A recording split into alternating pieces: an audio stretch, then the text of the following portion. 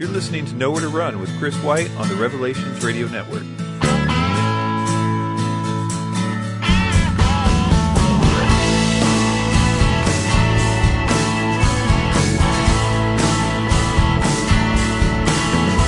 Hey everybody, what's up? Welcome to Nowhere to Run. My name is Chris White. If you have any questions for me, you can go to my website, nowheretorunradio.com. Probably going to revamp that website really soon, make it a whole lot more easy to use and easy to find the things that you may be interested in. There's a lot of content on that site that I need to sort of make usable. I've tried to do that, and I think I accomplished that with all the other sites that relate to Bible teaching or Bible prophecy. I squished them all into one site and tried to make it really usable. If you're interested in seeing that, you can go to BibleProphecyTalk.com. I know in the last podcast I said it was going to be prophecyinthebible.com, but I scrapped that domain altogether in the interest of being easy, and so I just put it all at BibleProphecyTalk.com. So you can also go there if you need to contact me.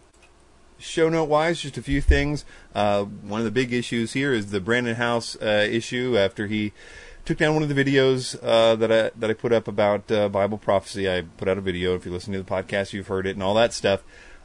Trying to move past that. I've almost completely decided that I'm just going to try to let this die as much as possible and try to do the right thing. I'm trying to engage him with ideas for compromise and stuff like that. So last night we went back and forth trying to figure out a way to compromise on this. I'm not sure how well that's going to go, but that is the hope, that we can kind of come to some Christian compromise on this. So that's my hope in the matter. My main thing that I would like from this is just not to have the copyright strike on the YouTube account. I've got a video that should be out pretty soon about the gospel. I'm going to call it the Gospel Class, where it's about an hour long, and I'd really like to upload it in one piece to YouTube.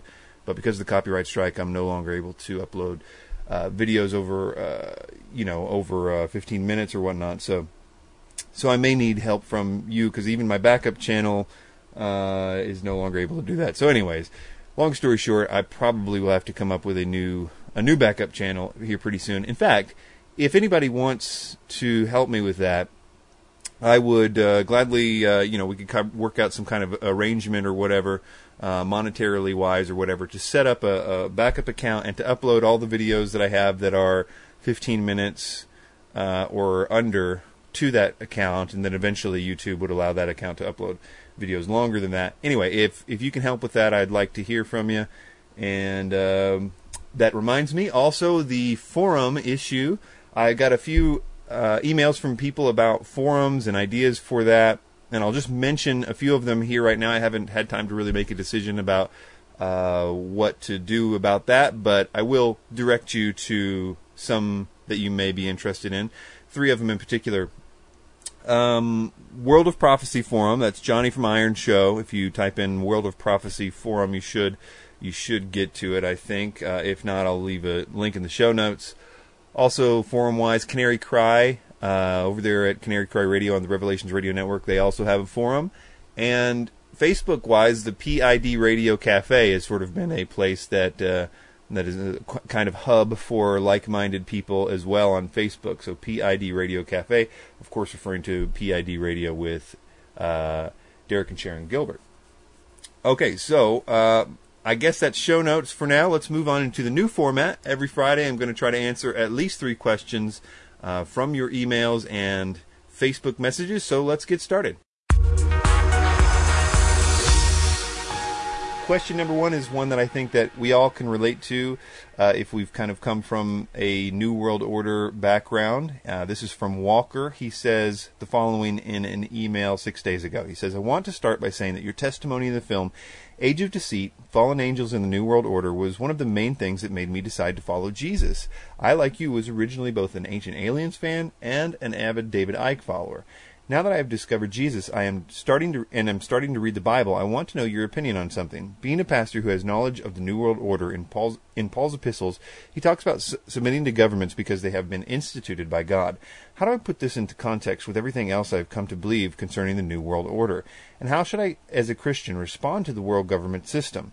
In the Sermon on the Mount, Jesus says that we should love our enemies, pray for them, and that if someone strikes us on one cheek, we should turn the other, etc. So how should we respond? One way I'm certain is that we should spread the gospel to as many people as possible. That we should do regardless of circumstance. But what other things can we do? I don't feel like I should just give up talking about the New World Order, especially because it is the thing that brought me to faith in the first place. I'm confused, I need guidance, and your opinion is one I've grown to respect. Any advice you could offer me would be appreciated. Okay, thanks a lot for writing, Walker. This is a really great question, and you sound very mature about this. I want to say that you seem as though you are very far along for being a new Christian, and this is a really mature way to phrase this. So let's jump right in. So yeah, you mentioned Romans 13, the idea that governments are instituted by God, and then you said, how do I put this into context with everything else I've come to believe concerning the New World Order? Well, first of all, the idea that governments are instituted by God, whether they be bad or good, is there's no need to question that, and it doesn't contradict the not obeying those governments when they go crazy. So, for example, let's look at the Old Testament with the northern kings of Israel, or the southern kings of Israel at times. God appoints kings that are obviously bad kings. Well, let's look at Saul, the first king of Israel, was anointed by God. We have that on great authority. I mean, he was not only anointed by Samuel, as instructed by God, but that was one of the main reasons that David, though he had ample opportunity and reason from our earthly perspective to kill Saul, to just do away with him. He himself had been anointed at that time, but his time had not yet come. God had not said, okay, you can do it now. But his reasoning was that Saul's anointed by God. You know, Saul is the guy, and I'm not the guy yet. So Saul was not a good guy, especially towards the end. And but here's the point. Saul is what the people wanted. God gave the people what they wanted. Saul was a handsome guy. He was what the people of Israel, they wanted, like a king like the other nations had a king. You know, that's what their plea was. And Saul was, as David Guzik says, could have been on the cover of King magazine. He was a foot taller than everybody else and good looking, and that's what they wanted, a king like that. And God said, okay, here you go. He's not that great, but he's yours. And I think that a lot of times the governments that are appointed by God aren't that great, but it's what we wanted. And sometimes we got to take that into account. Now, does that mean that they should obey those governments at all times? Of course not. And most people that would discuss this particular issue would point to plenty of places in the New Testament where, a good example, let's just say, is Acts, let's try to find the exact, Acts, is it 4? Yeah, Acts 4:18 and 19. Let's start from, basically they are being told not to preach the gospel by the governing authorities.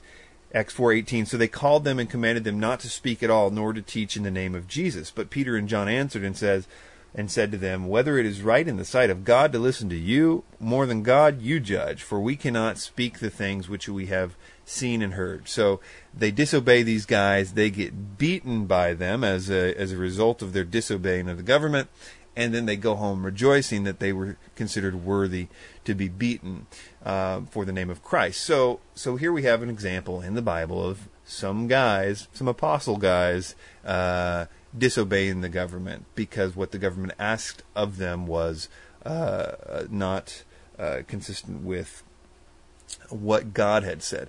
Now, we can also look into the very context that Paul was writing with Romans 13. And I want to discuss what he said a little bit in detail here too. But first, think what Paul was writing. Now, Paul got killed by the government. He was beheaded probably under the direction of Nero or some subordinates of Nero, definitely during the time of Nero. And we never hear Paul. Paul was in Rome, or writing to the Romans rather, when he wrote this letter, and he's writing to a bunch of people who are in the government of Nero, and he's telling them to pay their taxes, which I would submit, by the way, Romans 13 seems to have that as a main point. Well, it's got two main points. The first is that you guys should be good. You guys shouldn't be like starting government rebellions and stuff like that. And if they kill you, and when they kill you, and I think Peter really brings this out when Peter sort of says essentially the same thing in 1 Peter 2:13 and following. He's like, look, have them, they're going to blame you guys for everything anyway.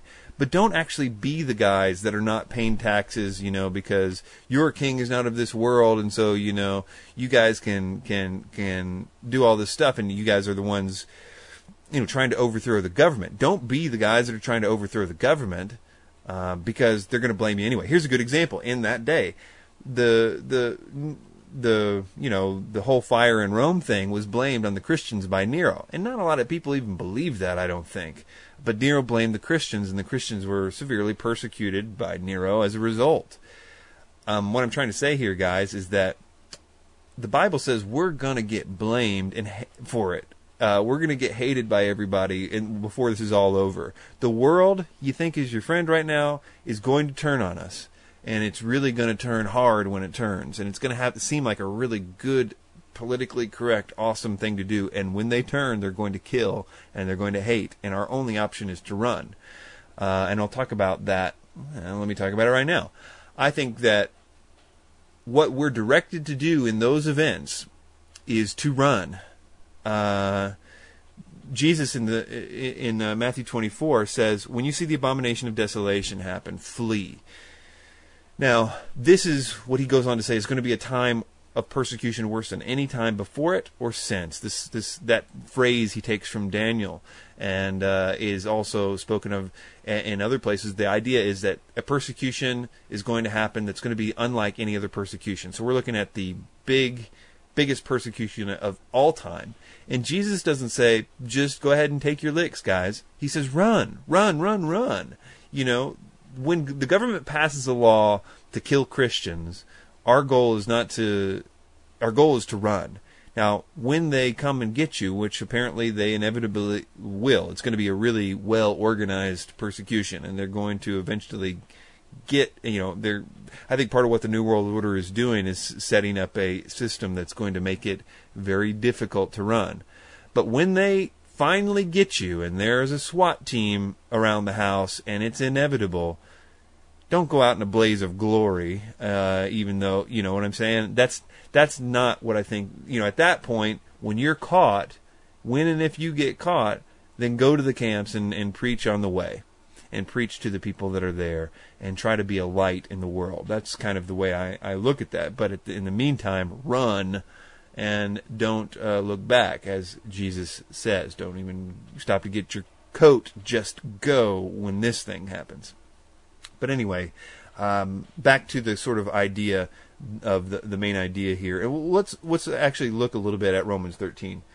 Because this, I think, is the main point. Well, I think possibly one of the main points is Romans 13:6-7, where he says, "For because of this you also pay taxes, for they are God's ministers, attending continually to this very thing. Render therefore all their due, taxes to whom taxes are due, customs to whom customs, fear to whom fear, honor to whom honor." It's highly likely, based on the way that Paul says this and where he puts this in Romans 13, that he's basically answering a question of the Romans that is basically like this: Paul, should we pay taxes? These guys are a bunch of pagans, and they're doing all this stuff. We don't need to pay taxes to a bunch of pagans, do we? And Paul's saying, yeah, you do. And one of the reasons that you do is not just because, Jesus was asked the same question, do we pay taxes? And that was a difficult question. It was supposed to trip Jesus up because the Jews were highly antagonistic of the Romans, and for reasons that you would think that they would be. They are complete pagans, and they had totally taken over Jerusalem, and doing all this stuff. And they were like, and there was a big issue at the time. Do we really need to pay taxes to these guys? I mean, if we don't, they're gonna come down on us hard. They might even, come and do a lot of bad stuff and come and destroy the city or whatnot if we don't pay taxes. So do we pay taxes? And Jesus' excellent answer was, whose face is on the coin? They said Caesar's, and he tells them, well, render to Caesar what is Caesar's, and render to God what is God's. So that's a really great answer, and it shut their mouths pretty good. And I think that the whole issue is summed up kind of in what he says in verses 3 and 4, which Peter, I think, with the same issue as we'll talk about later, really makes this the whole point of Romans 13. He says, for rulers are not a terror to good works, but to evil. Do you want to be unafraid of an authority? Do what is good. If you have praise from the same, for he is God's minister for you to good. But if you do evil, be afraid, for he does not bear the sword in vain, for he is God's minister and avenger to execute wrath on him who practices evil. Here is the basic purpose for government according to Romans 13, to take those that are doing evil, your murderers and rapists that are running around in your neighborhood, and to bring the cop cars and take those guys away, put them in jail, or execute them, or whatever needs to happen under the law. Okay, so that's government's job, is to take evildoers and deal with them, and we're glad that they do that. That's what Paul's saying. If you don't want to be afraid of government, then do what's right. Now, we all know that government is beginning to do crazy things and things that are not right. And where do we stand on those issues? And here's the issue I have with a lot of this talk and everything that people have about this. So far in our life in America, and you could challenge me on this, and I'm sure I will get challenged on it, but there hasn't been anything in my life that I've been asked to do by the government that is against God yet. Now, I'm fully aware that it will happen and that I can see the wheels turning and we can talk about the things that are eventually going to happen, but personally, I have not yet been asked to do anything that is against God. Now, we all have those places where we draw the line, and I think that's a valid point for, and I don't have kids, and therefore I haven't been asked to do a lot of the things that I might have those kinds of objections if I had kids and stuff like that. And there are those things out there, and you need to take a stand when you feel right. Let's get that out of the way. But so far, those things are somewhat minor. Things like, vaccines, which I would submit is not necessarily a law yet, but they make you think it's a law, and all this stuff. But we can actually avoid that and not really cause that much trouble. And we don't have to go against the main problem here, which is again, the idea is, here's the main idea. Let me read 1 Peter a little bit so we can kind of be sure this is the main idea. 1 Peter 2:13-21. Therefore submit yourselves to every ordinance of man for the Lord's sake, whether it is to a king as supreme, or governors as those who are sent by him for the punishment of evildoers, for the praise of those who do good. Here we have almost identical language here from Peter. He's saying, it's because of evildoers, and that's what the whole point of the government is. They are appointed, and all this stuff. For it is the will of God that by doing good you may put to silence the ignorance of foolish men. This is the will of God, that by doing good you may put to silence the ignorance of foolish men. That's an important idea. As free, not using liberty as a cloak for vice, but as bondservants of God. Honor all people, love the brotherhood, fear God, honor the king. Servants, be submissive to your masters with all fear, not only to the good and gentle, but also to the harsh. For this is commendable, if because of conscience towards God one endures grief, suffering wrongfully. For what credit is it if when you are beaten for your faults, you take it patiently? So what he's saying is, what credit is it if you went out and stole some stuff and beat somebody and did some wrongdoing, didn't pay your taxes, if you get beaten for it? Here's a Christian getting beaten because he doesn't pay his taxes. I mean, that's almost a reproach on the name of God. Here's a Christian being beaten because they don't pay their taxes. Those Christians, they don't pay taxes. Oh, brother, what about those Christians? But, continuing in verse 20, when you do good and suffer, if you take it patiently, this is commendable before God. When those Roman Christians who were all getting strung up by Nero, because Nero blamed them for the fire, and everybody knew in the whole of Rome that the Christians had nothing to do with it. But the reason Nero did it is because he knew that they were a new religion, that basically he knew he could blame them and kind of get away with it because people were already suspicious of him and stuff like that. But even on this point, most Romans knew that, look, Nero did this, and he built his palace right on the stuff that he burned. Anyway, regardless of exactly what happened with the Roman fire, a lot of people knew that the Christians that were getting killed for that didn't do it. Now, those Christians that got caught by the government and killed by Nero because of that false accusation, they became somewhat martyrs. Like, man, they're killing these Christians for this. Now, I'm sure that it wasn't like, again, in the same situation there. If you see that happening in Rome, and you're like, all of a sudden you start seeing a Nero or a government thing on TV or something that says, Christians need to be killed. If you see any, round them up. Then I'd be like, hey guys, why don't you get your go sacks together, because we're hitting the interstate tonight and getting out of Dodge. That's what we do. That's what, again, I think that the main point is here in terms of what we should do about when those laws get passed is we should run. It never says just go ahead and die in the sense of, but I do think it does say that in the context of you are going to be gathered up and brought before people and all this stuff. It never says you need to go to them and allow yourself that to happen. It only says that is going to happen. That we are going to, I think it's Matthew 10 where it's sort of, as I think I have described it before, Jesus' lesson on how to die. And I think, and the whole point is like, they are going to eventually turn on you. And when they do, this is how you do it. But he never says, hey, when the order comes out from Antichrist to go get killed, go ahead and just stand at his door and wait patiently for him to do it. So anyway, let me get back to your actual question here, because I think it's a little bit different than just answering the question, what about Romans 13? So let's get back to it. So you say, how do I put this into context with everything that I'm learning or I have learned about the New World Order, and how should a Christian respond to the world government system? I talk about both of those things because I think they're two different issues. The stuff that you learned about the New World Order, most of which probably is still true, but they're depending on the kind of stuff you believe, coming from a David Icke place, there are probably some things that are not true, and you need to kind of do away with the stuff that doesn't need to be there. You'll still be basically the same place you were in terms of your belief in the New World Order after you get rid of that stuff, but there is some stuff that, generally speaking, needs to be jettisoned about our worldview about it. But as I said, it's basically the same stuff. And both of those things are dealt with in the video that I did called When I Tell People About the New World Order, They Think I'm Crazy. It's on YouTube, where I talk about this issue. And I also talk about the issue of how should a Christian respond to the world government to a degree.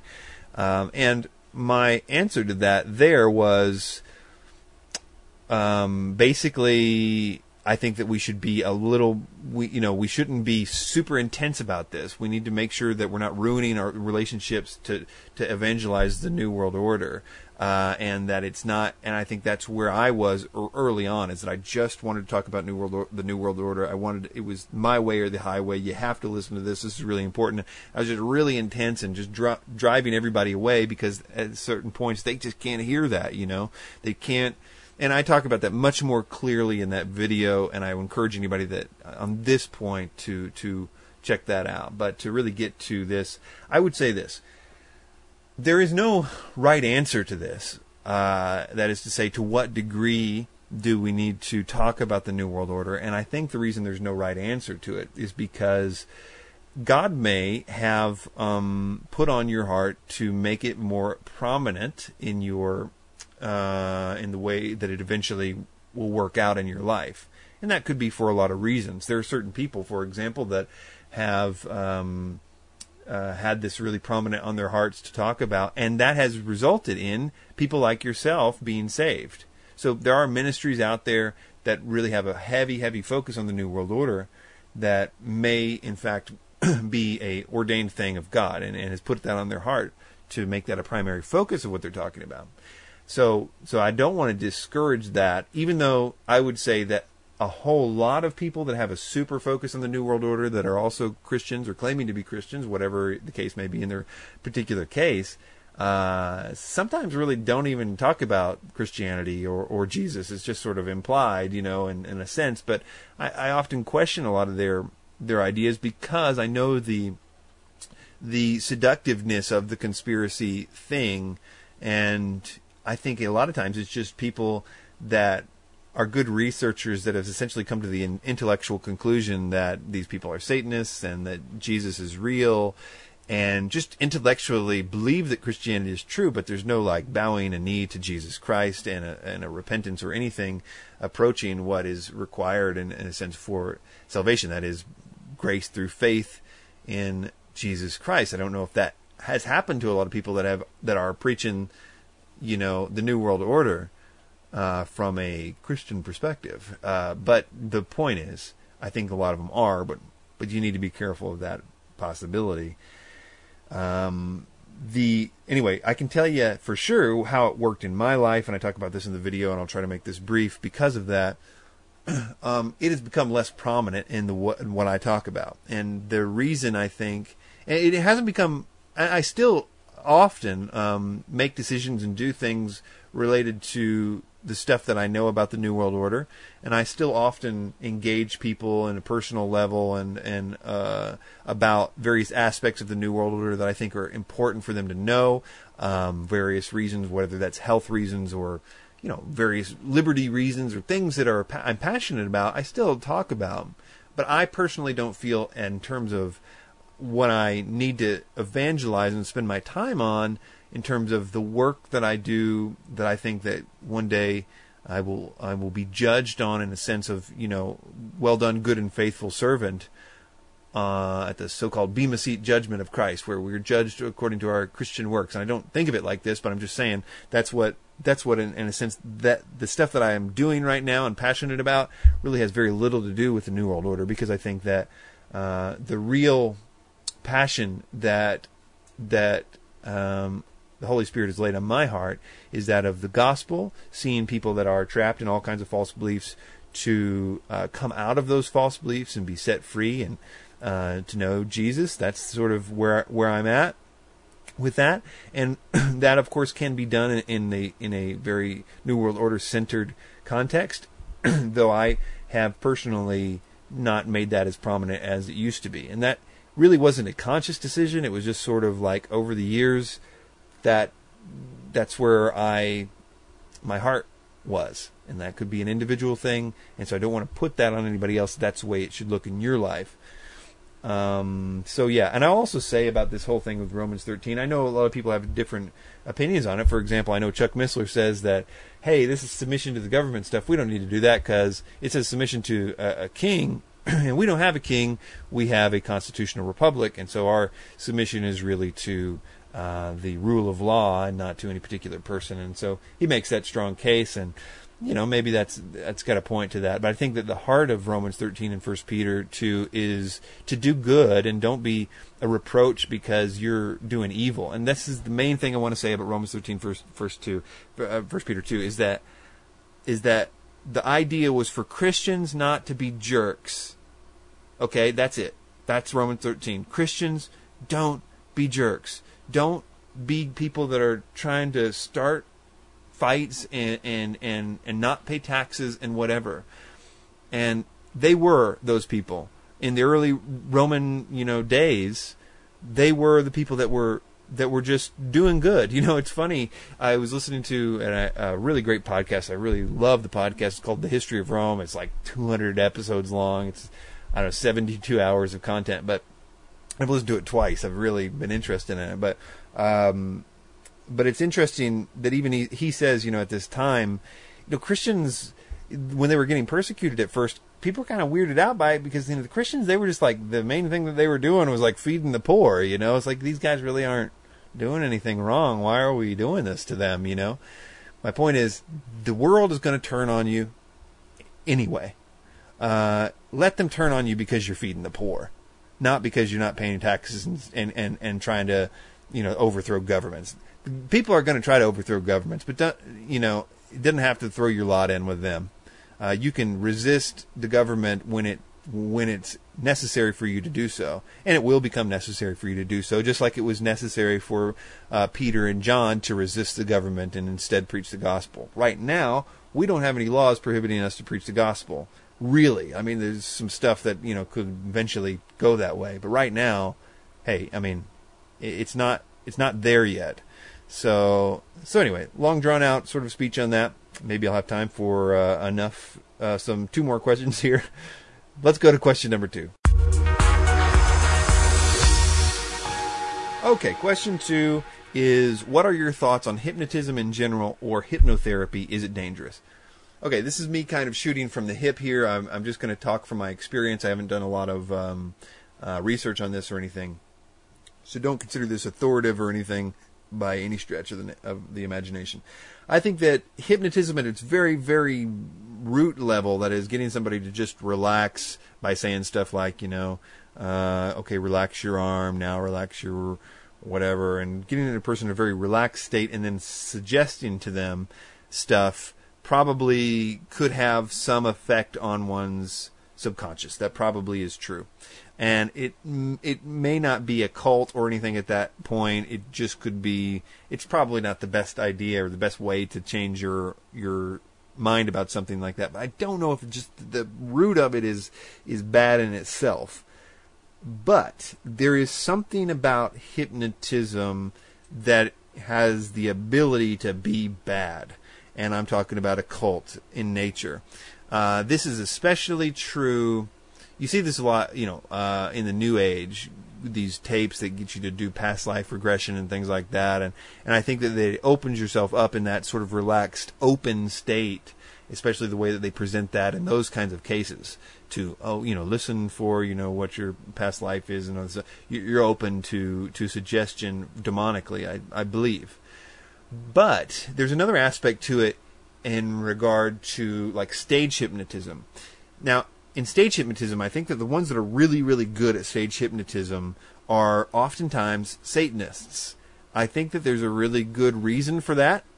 I don't know what that reason is, but I imagine it's something like Satanists are like, I know what we could do with this. Of course, from a Satanist perspective, they are very open to, letting demons possess them, letting demons talk to them, and demons are very obvious to a Satanist or a theistic type Satanist who is open to being possessed. They use those those demons to do stuff that amazes people for the purposes of recruiting sometimes and all other kinds of stuff. But I think that my guess is that that's why they do a lot of the stage hypnotism and also to influence people. I have had an experience with this. Somebody that I know very, very, very well was at a stage hypnotist presentation. And he was one of like 10 people called up to the stage. And he was also the only person left on the stage when he finally realized that everybody else had been weeded out and it was just him. He did stuff that he just swears he just doesn't know how it happened. He was convinced he wasn't going to do anything. It wasn't at all. He just really got manipulated by it. And he felt really weird about it. Let's say it like that. Like it just wasn't good. It was the same kind of sensation that happened another time when I believe we were in a hotel room that there was a witch coven next door that had done some stuff, and he was, I believe, because of, I don't know what the cause was or whatnot, how this worked, but him and another individual were influenced by that in a weird way. They were both at the same time forced to sort of sleepwalk and leave the hotel rooms. It was weird, and they both felt extremely negative about that, to say the least. Let me jump in here and put an edit and just say, I at the time, I didn't really figure out that they were a witch coven until like a year later. I tried to figure out what in the world. I wasn't really that savvy about any of this stuff or thoughtful about it at that time, but I was trying to do research. Like, what in the world would make two guys instantaneously start sleepwalking and leave? I mean, keep in mind, these were two guys in two different hotel rooms, side by side, leaving the door open. One guy ends up sleepwalking down the highway. And anyway, so I'm trying to figure out, like, what happened at this hotel or full moon? But anyway, to make a long story short, I realized later on, being a little bit more savvy about what covens are like and some of the nature of covens, and then all the stuff that they were doing made a whole lot of sense later on. Go into details if you want me to, but basically they were a witch coven. So I assume that they did some kind of thing. We had some interaction with them earlier, and before, when we just saw them, next, because they were in the hotel room next to ours. So we had some interaction, said a few things to them, small talk conversation or whatever. And so I assume that, this is again an assumption, but that they did something that caused those two guys to leave, and it was those two guys, one of these guys and the other guy, that I would say were most vulnerable to something like that at that time. And I don't know if it was because of the hypnotism thing that the other guy was vulnerable of it, like if that actually caused the thing, or if he was already, had some open doors in that way or not. I don't know. Anyway, that's a little edit here. So anyway, the point is that I think there were open doors in that particular person's life at that time, and perhaps that was what made him vulnerable to whatever it was that this guy was doing in quote-unquote hypnotherapy. That is to say, it could have nothing to do with hypnotism. It could have something to do with open doors in that context. And for that reason, it's dangerous if there is any of that going on. But as far as hypnotherapy, like going to a hypnotherapist to quit smoking, I know people have said it works, and it may just be as simple as influencing your subconscious to do something. I personally would stay away from it, because I know that you can quit smoking without hypnotherapy, and that it's just not necessary. And I know it's hard, don't get me wrong, but I just don't know enough about it to say yay or nay on hypnotherapy. I would just say I am extremely weary of that. Even though I don't consider hypnotherapy the same thing as stage hypnotism, I do think that there is something that makes one vulnerable spiritually while doing something like that, if at the very least, if it's not something more sinister. Okay, moving on to the third question.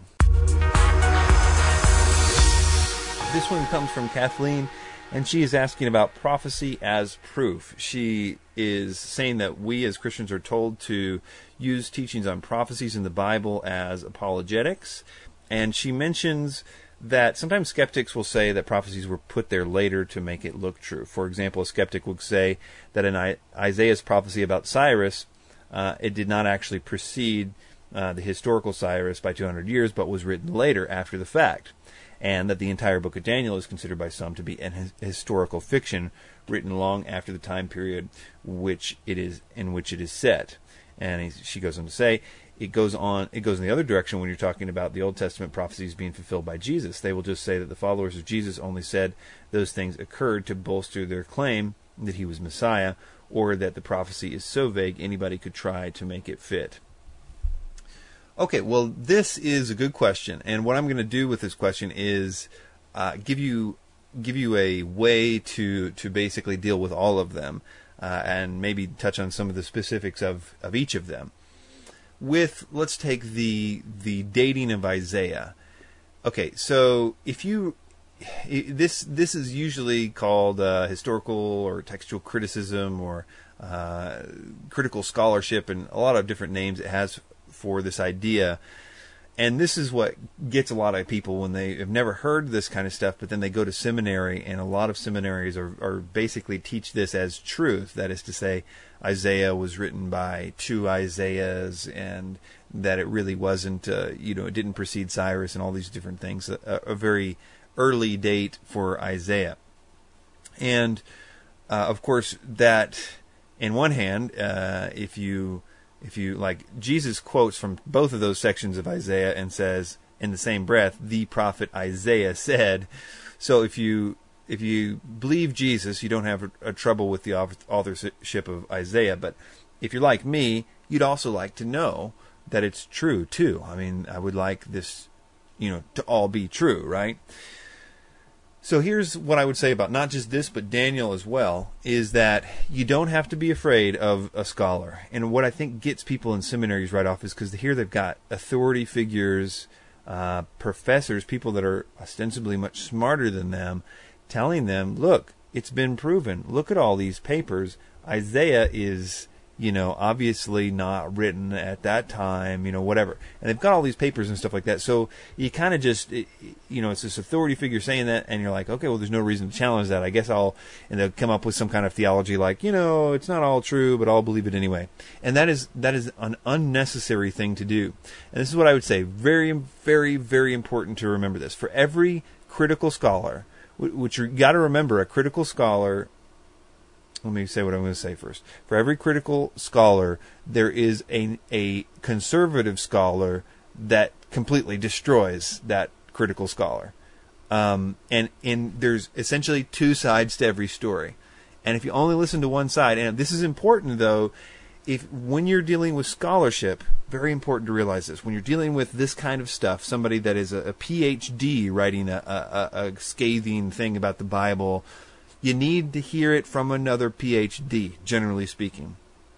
So PhD usually trumps pastor. That's not necessarily true, because a pastor can I'm certainly not a PhD, but I could show you why these PhDs are wrong and make you understand it and be like, oh yeah, that's completely ridiculous. Why did they even do that? So yeah, but generally speaking, what I'm trying to say, I guess, is that they're real smart. And so when a really smart person tells you something, it has this air of believability. It's like the Bible says, the first person to present his case seems right until the person cross-examines him. And so the best person to cross-examine a scholar is somebody that's approaching that on a scholarly level. So what I'm saying is that you can go through a verse-by-verse study in a popular level that's intended for somebody, pastor said at a church about the book of Isaiah, and he's not really going to get that deep into the specifics that a scholar would bring up about the questioning of the authorship of Isaiah or whatnot. But here's what I'm saying. You don't need to be afraid of them. And the reason is because when you really understand, like, the critical scholarship about the book of John, or there's a lot of stuff like this, the book of John, the book of Daniel, the book of Isaiah, then you're like, really? That's like your argument? That's insane. It's almost that bad. I'll talk a little bit about it in a minute. But what was going to be my point there? Let me see if I can. Oh yeah, the point is that you got to realize that a critical scholar starts off coming from a perspective. There's a lot of non-believers in the seminaries and scholarly levels. I mean, they're openly like Bart Ehrman is a New Testament scholar who is not a Christian. Okay, there's a lot of people like that they come to this believing the following: there's no way that there is anything such as prophecy. If you believed coming into school, there wasn't anything such as prophecy, okay? The Bible does not predict prophecy, okay?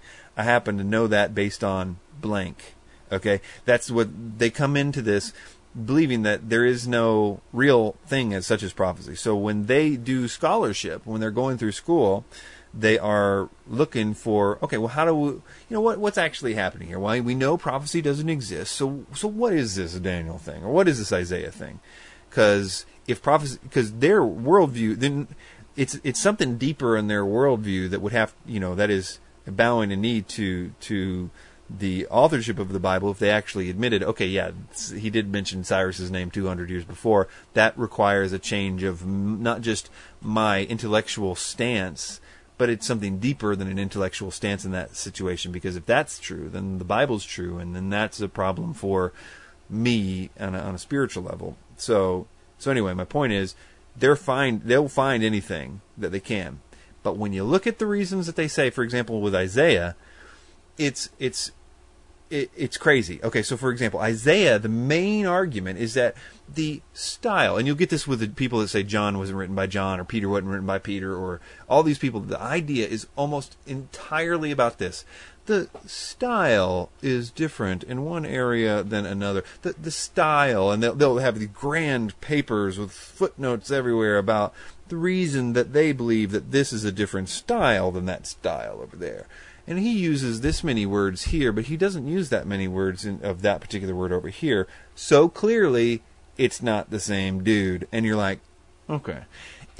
Even if that you could do that with like my writing or somebody else's writing, if I don't use the same words consistently, then it's not me that wrote it. Then that's already a sort of a difficult thing.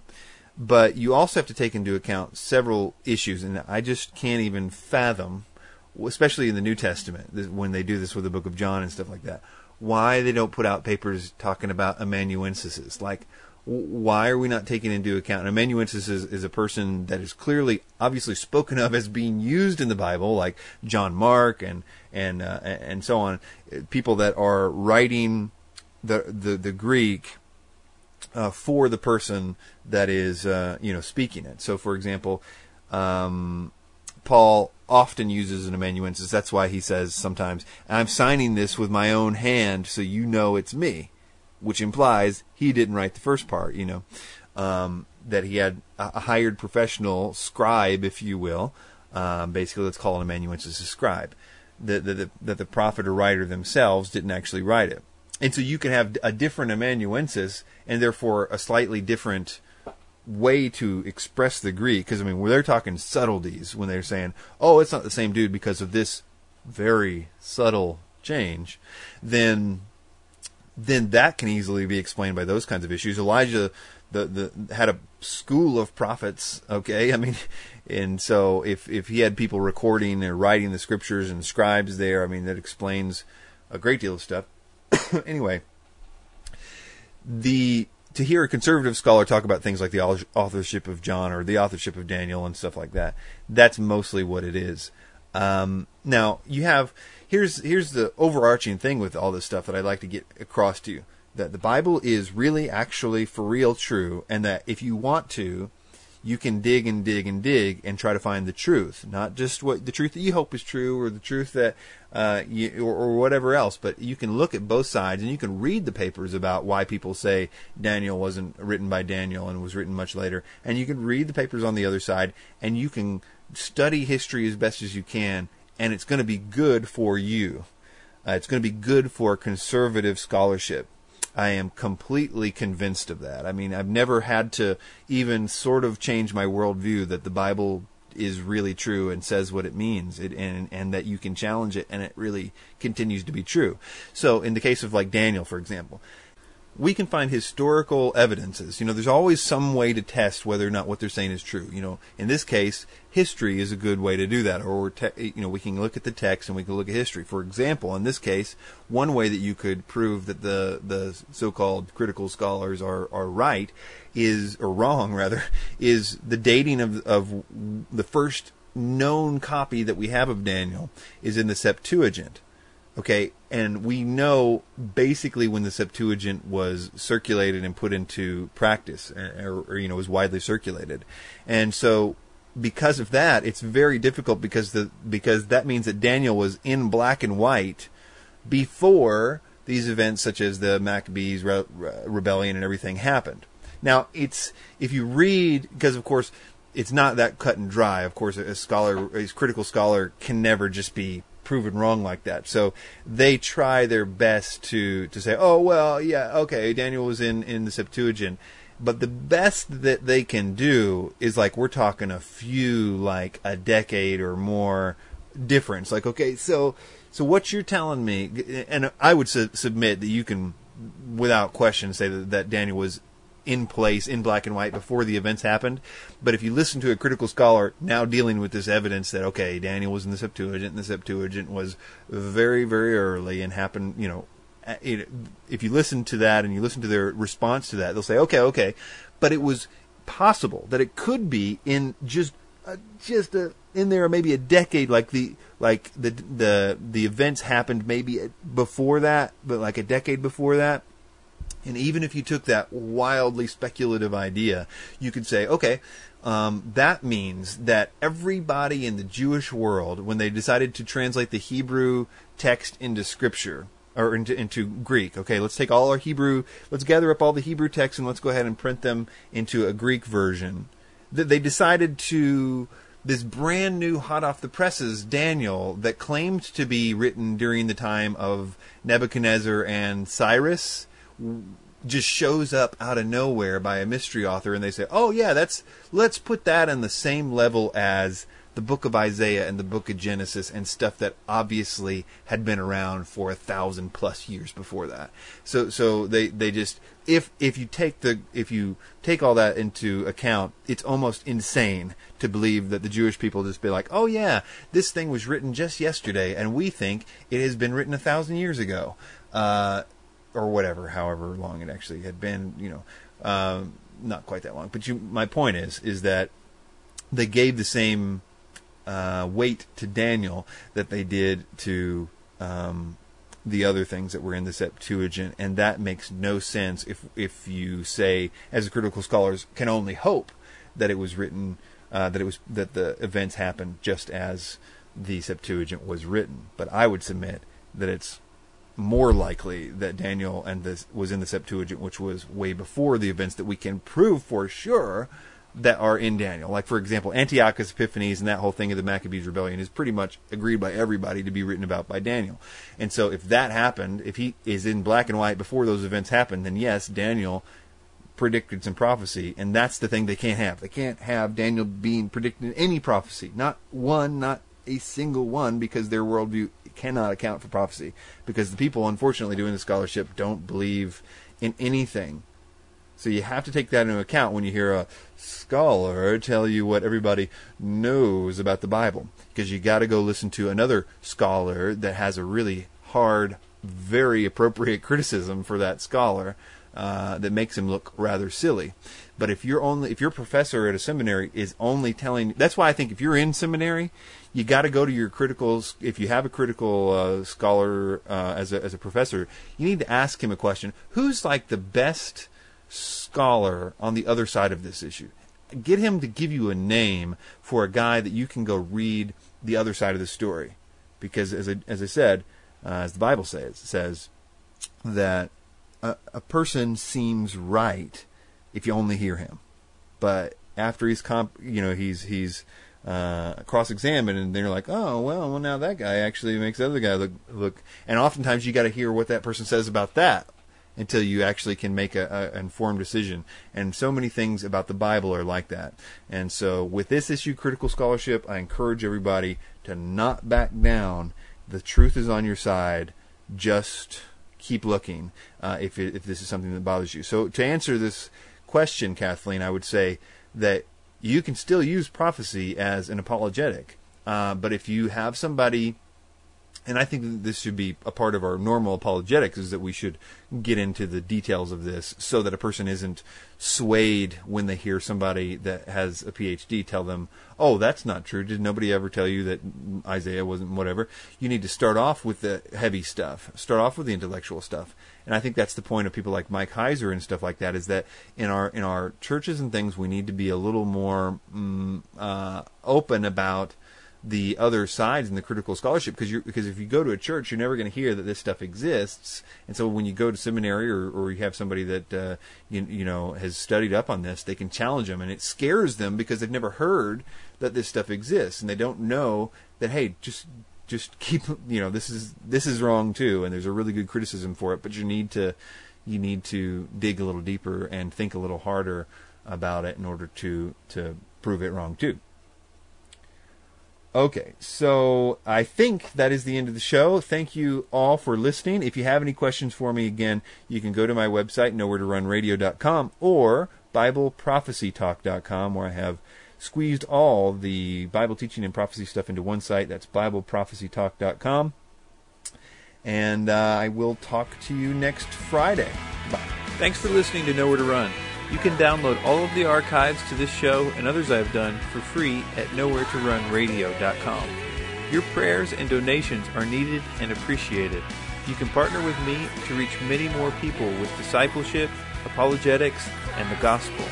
Go to Nowhere to Run Radio to help support this ministry. Thanks for your time.